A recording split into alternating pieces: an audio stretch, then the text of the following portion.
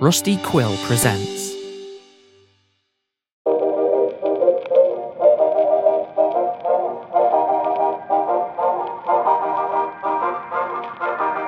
It's time for a bit of the news. Hot hits from around Selene. Brought to you by Desmond's Mechanisms Perpetual Carriage.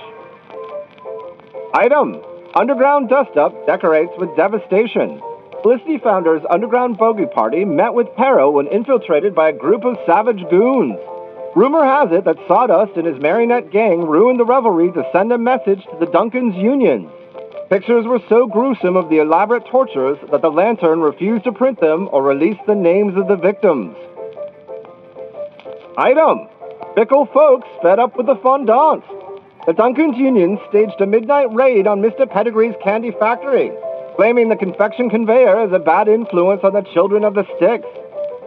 Gates were shattered, some machinery broken, but operations were back in the swing come daybreak. Item: Needles go bump in the night. The Needle Street Constabulary has opened a department purely for the unexplained. Sources close to the matter say that they were so inundated with the sightings of the supernatural that the Needles decided to form a crack team of constables to investigate the disturbances. What would you name the new division? Item: Hired in the muck. Celine's Great Exposition site planning has hit a snag.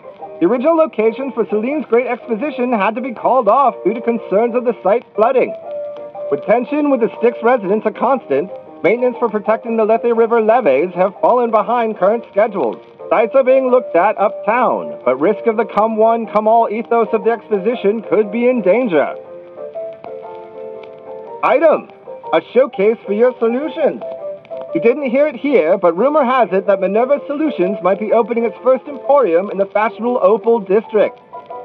A bit of the news obtained some sample sketches of the 4-story showroom befit with every solution from their extensive catalog.